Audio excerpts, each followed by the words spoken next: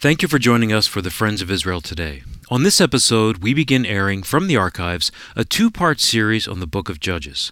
We'll look at how fear can cripple us and keep us from living a full life.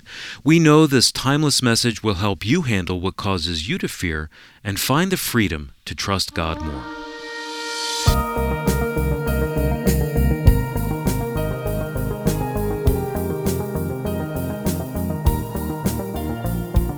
Welcome to the Friends of Israel today, where we teach biblical truth for changing times. I'm Steve Conover. We'll join our host and teacher, Chris Katulka, in a moment. Today, we begin a mini-series on the Old Testament book of Judges. Before the time of the Judges, Israel had relied on the capable leadership of Joshua to bring them into the land, and before that, Moses to bring them through the wilderness. Here, they find themselves without a leader, a time where there was no king, and as the book of Judges tells us, everyone did what they thought was right in their own eyes. By God's grace, there was a cycle of deliverers, or judges, that he used greatly between the time of Joshua and the time Israel would have a king. We focus on two of these judges today, first Ehud and second Gideon. Now, let's join Chris. Hi folks, welcome to the program. I'm your host, Chris Katulka. And I'm really excited to begin a new series here, a series on the book of Judges, as Steve said earlier. The book of Judges speaks directly into our culture today because the overall message surrounding Judges is how the lack of spiritual direction and leadership in Israel produced in the Israelites an apathetic nature toward the things of God. And I'll be even more specific. It created an apathetic nature toward their God. Not just the things of God, but toward their God. And they became apathetic to the God of Abraham, Isaac, and Jacob and started following false gods. And up till the book of Judges, Israel has had some strong spiritual leadership. Just think about it. Moses led the people of Israel through the wilderness, and he not only physically led them, but he spiritually fed them as well. He reminded the people of Israel to always have a heart and mind that was devoted to the Lord. Moses said to the Israelites in Deuteronomy 6:5, "You shall love the Lord your God with all your heart and with all your soul and with all of your might." Joshua was next in line to lead the people of Israel into the land. He led the people physically into the land, but he also led by example, trusting the Lord.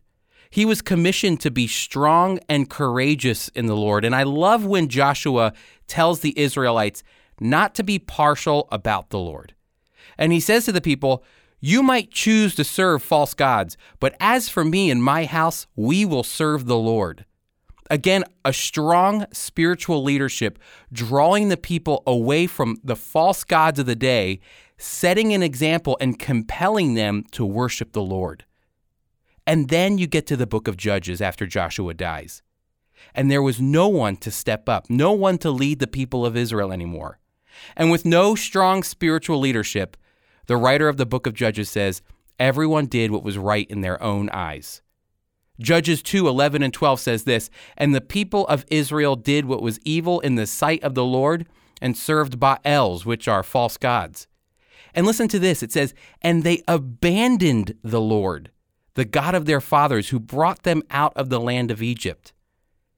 You get this sense that the Israelites just abandoned the Lord like a car that broke down on the side of the road. Now, the one thing that you see as you read through this Old Testament book is that there was a true crisis of leadership in Israel. God was angry with the Israelites. It says that the anger of the Lord was kindled against Israel because they dropped the Lord like a bad habit.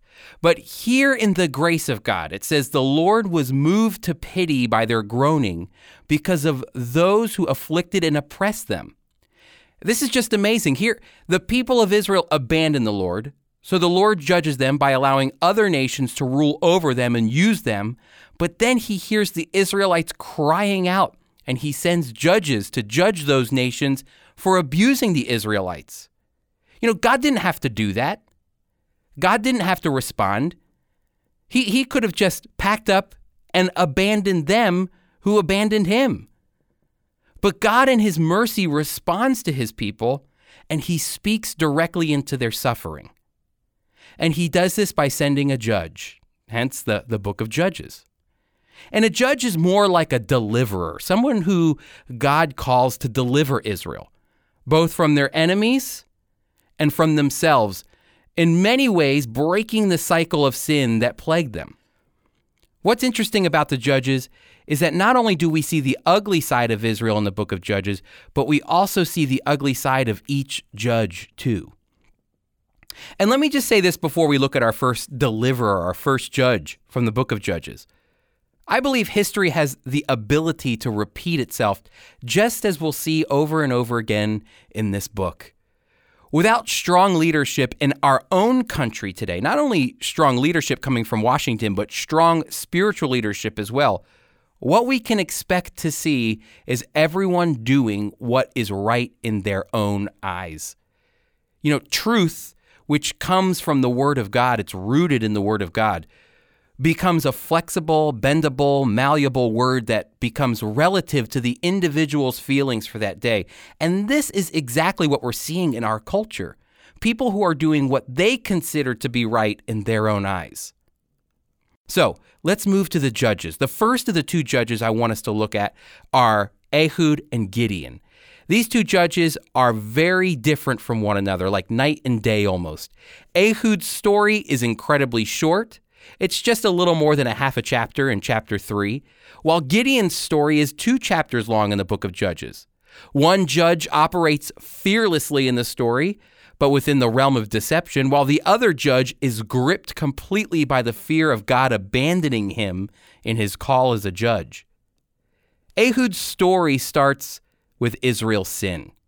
Like every judge's story, it will start with Israel's sin.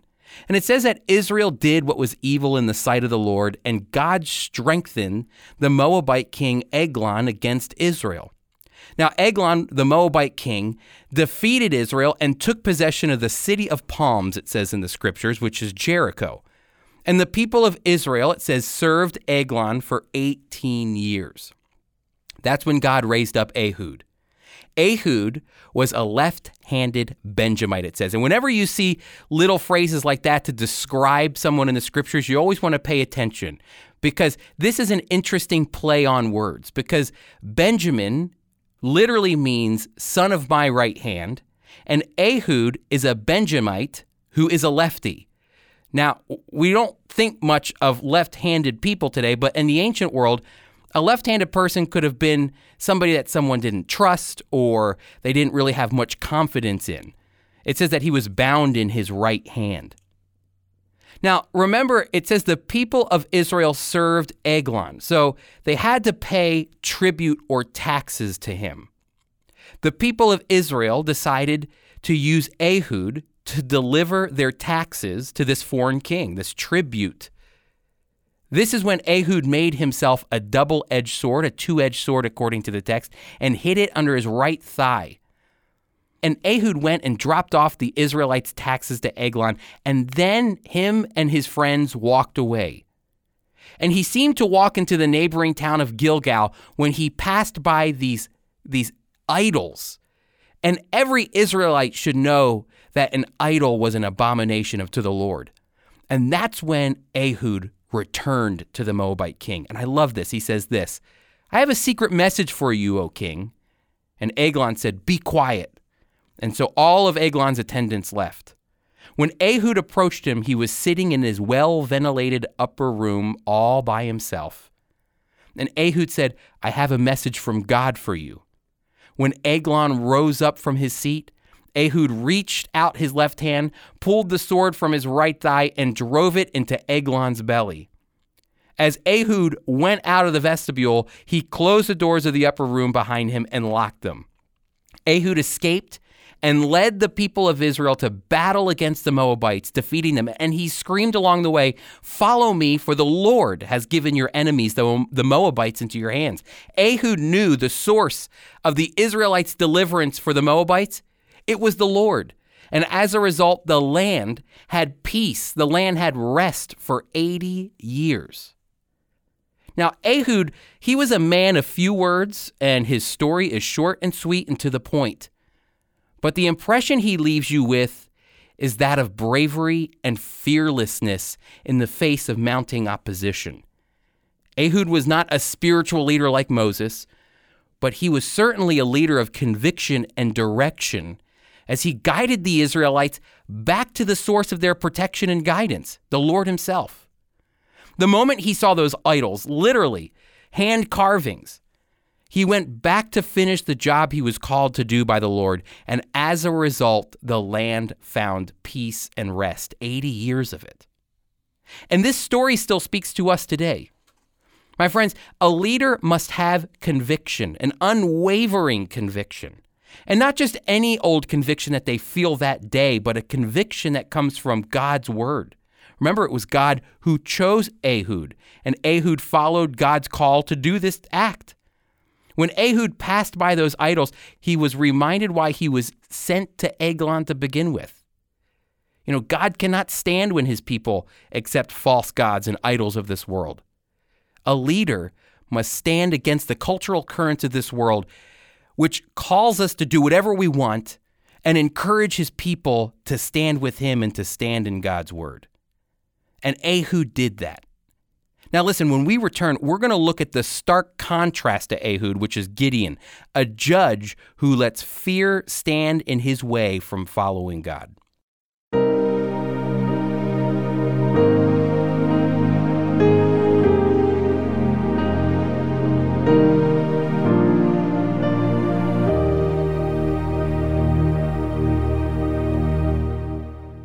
From beginning to end, the book of Judges chronicles a very depressing moment in Israel's history.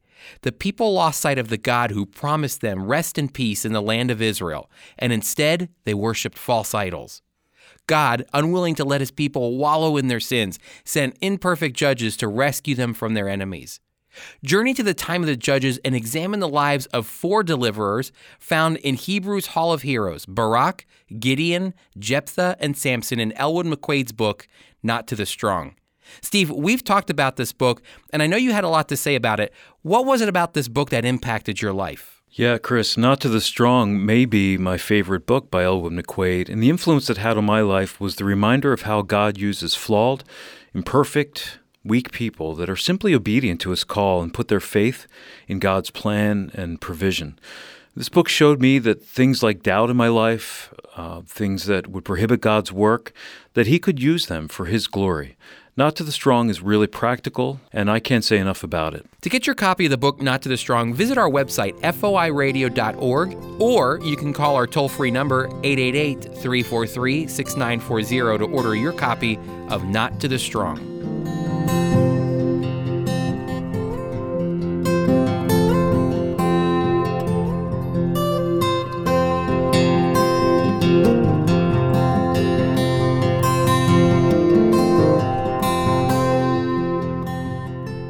Welcome back, my friends.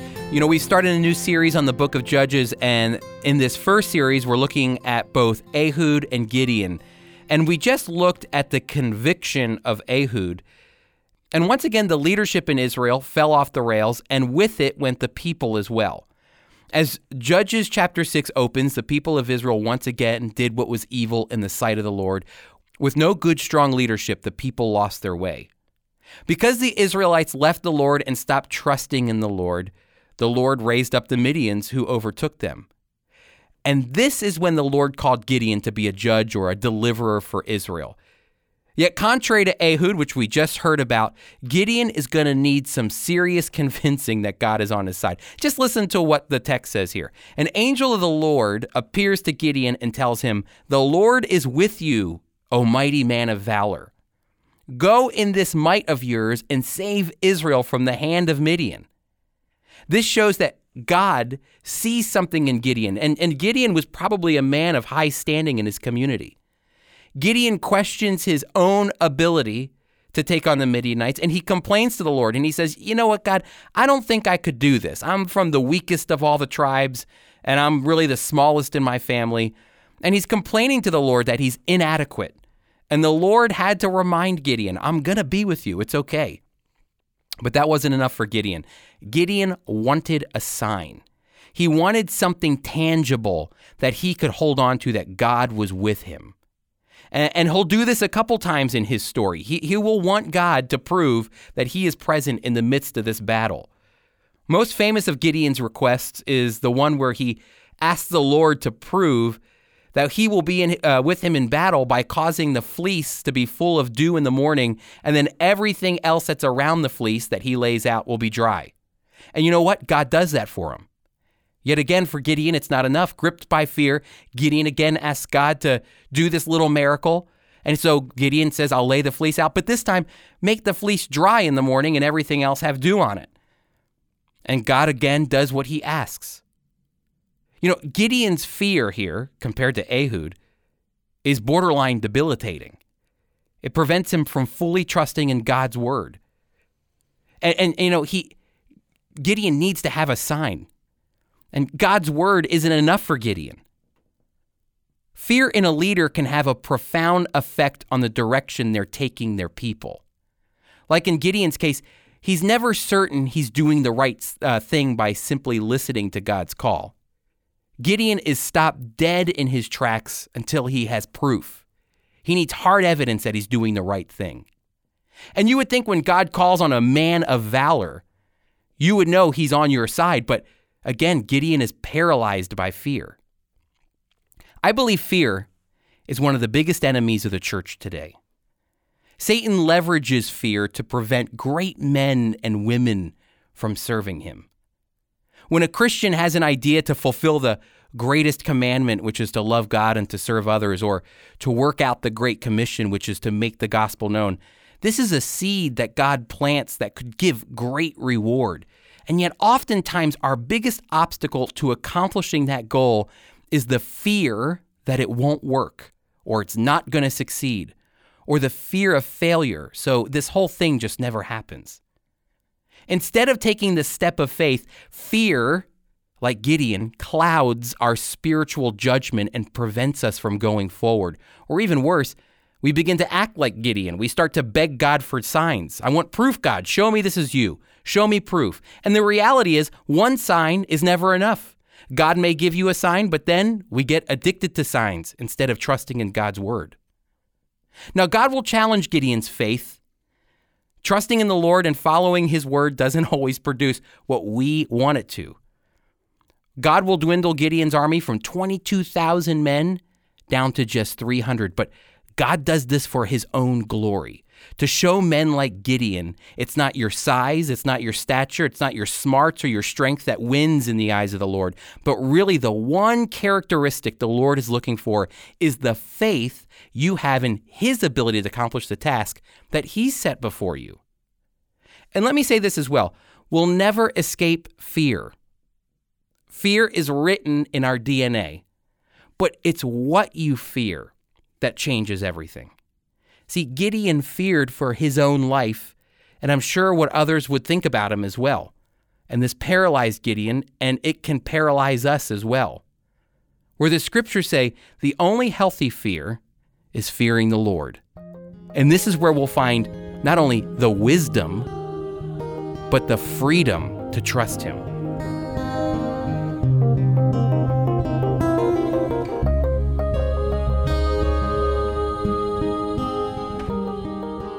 Remember, this all goes back to Israel's failed leadership, failing to point the people of Israel to the Lord, the true King of Israel. The job of a leader, a spiritual leader, is to stand fast on their conviction of the Word of God and to fear the Lord and to seek his wisdom, pointing people to the source of our strength, the Lord himself. Israel, on the verge of becoming a state, a teenage Holocaust survivor arrives on her shores alone. His name is Zvi Kalisher. Little did he know his search for a new life in the Holy Land would lead him to the Messiah. Zvi, enthusiastic to share his faith, engaged others in spiritual conversations, many of which can be found in our magazine, Israel, My Glory. While Zvi is now in the presence of his Savior, his collected writings from well over 50 years of ministry continue to encourage believers worldwide. Now, Apples of Gold, a dramatic reading from the life of Zvi.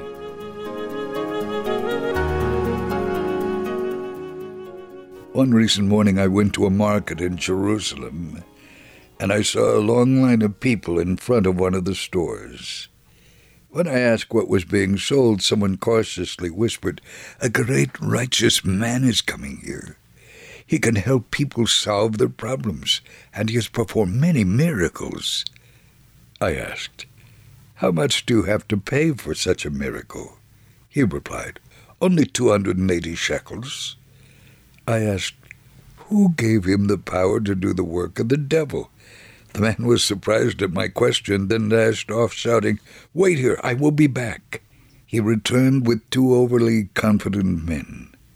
One of them fired off a series of questions. "What do you want? Why do you care what is happening here?" I answered, "If I say nothing, I will be guilty. This is my obligation before God and man."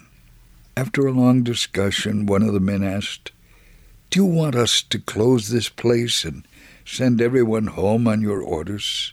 "No, my friend," I replied. "I have read to you the orders of God himself. I am just his insignificant servant." I then read the continuation of the command in Ezekiel. "Nevertheless, if you warn the wicked to turn from his way, and he does not turn, he shall die in his iniquity, but you have delivered your soul." One said, "Because you read from the Bible, we know you are a Christian. If you do not leave this place quietly, things will not go well for you." But I was not afraid. I continued to warn others waiting in line. I told them about false teachers and read Jeremiah 23:25. "I have heard what the prophets have said who prophesy lies in my name." I told them, "This man is prophesying lies in God's name. If you accept his false teaching, you will not only pay with your money, you will also pay with your lives and your souls." Some said they were there because they had many troubles. I told them, "We're not living in a paradise on this earth, and we never will. However, the Lord is preparing a paradise for us when we leave this earth. But we will never get there by asking wicked people like the one coming here today to bless us. To enter God's paradise, we must come to him as he is prescribed in his word. God alone can give us true blessings and solutions to our problems." Some of the people were uncertain about me. No doubt they suspected I was a Christian. One man asked, "Are you a Jew?" I replied, "I am. But we have only one God, and he does not care about nationalities. He's concerned with people's hearts and worship. I am not trying to hide anything. I believe in the Lord Jesus as my Messiah and Savior. And therefore I have to warn you against following false teachers like the one you are waiting to see now." Many accepted my witness graciously. Some even left the line to speak further with me about the Lord. At the end of our conversation, I gave them New Testaments. I prayed they will recall our conversation, read the New Testament, come to the knowledge of the truth. Then they will not need to seek out false teachers. They will be able to take everything to the Lord, who is able to do exceedingly abundantly above all we ask or think.